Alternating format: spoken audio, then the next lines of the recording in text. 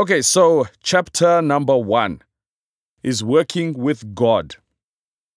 To start on my lecture series on my methods, I would like to start at the beginning by telling you that I believe in God, right? So I'm a born-again Christian. This may be contrary to what a lot of you believe, so I will try to put it in a way that all of us can read and understand, get knowledge that can help us through whatever we're going through, and help us achieve what we need to do. So I'm governed by 2 absolute commandments. Number 1, love God. Number 2, love your neighbor.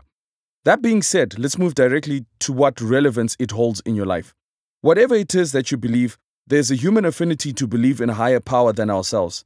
Whether you believe in God, the universe, energy, or a multitude of options that we have available out there.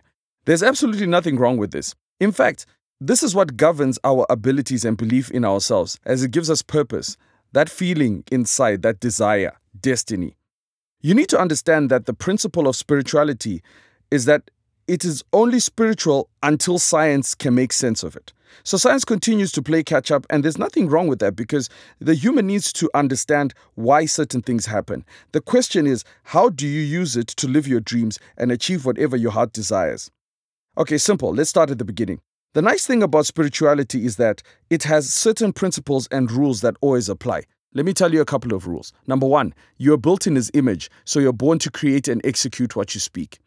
Seeking knowledge gives room for wisdom to grow. Love, and you can change those around you.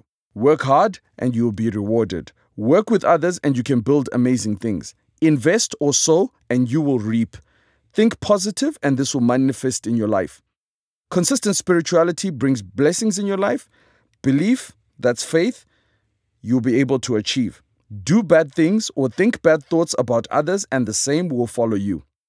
So these are just a few principles that work just like gravity, and practicing them will get you the results in your life, whether you believe in God or not. Your belief in God doesn't change gravity, the heat of the sun, or anything for that matter, because those things were already set in motion for us to exploit.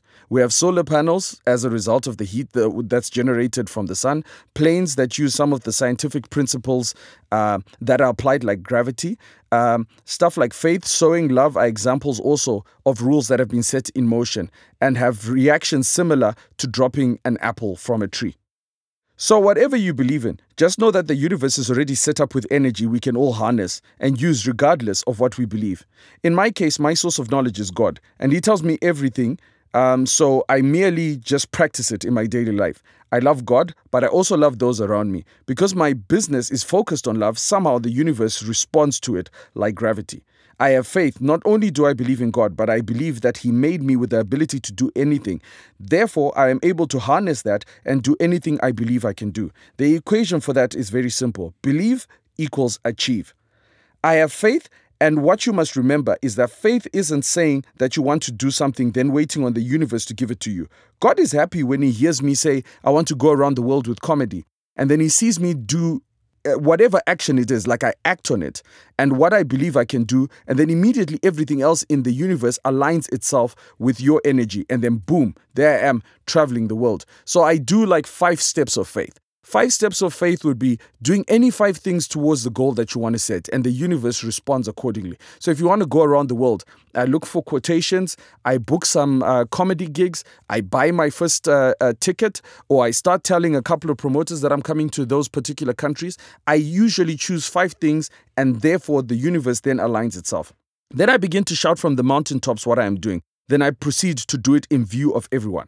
Hiding what you're doing shows not only that you do not believe in what you're doing, right? But like, for example, I'm not telling you to share your trade secrets, but share your goals and put yourself out there. The universe will not believe in someone that does not believe in themselves. The energy you put out there aligns the entire universe to support your goals. Doubt puts everything out of sync. So that's the end of chapter 1.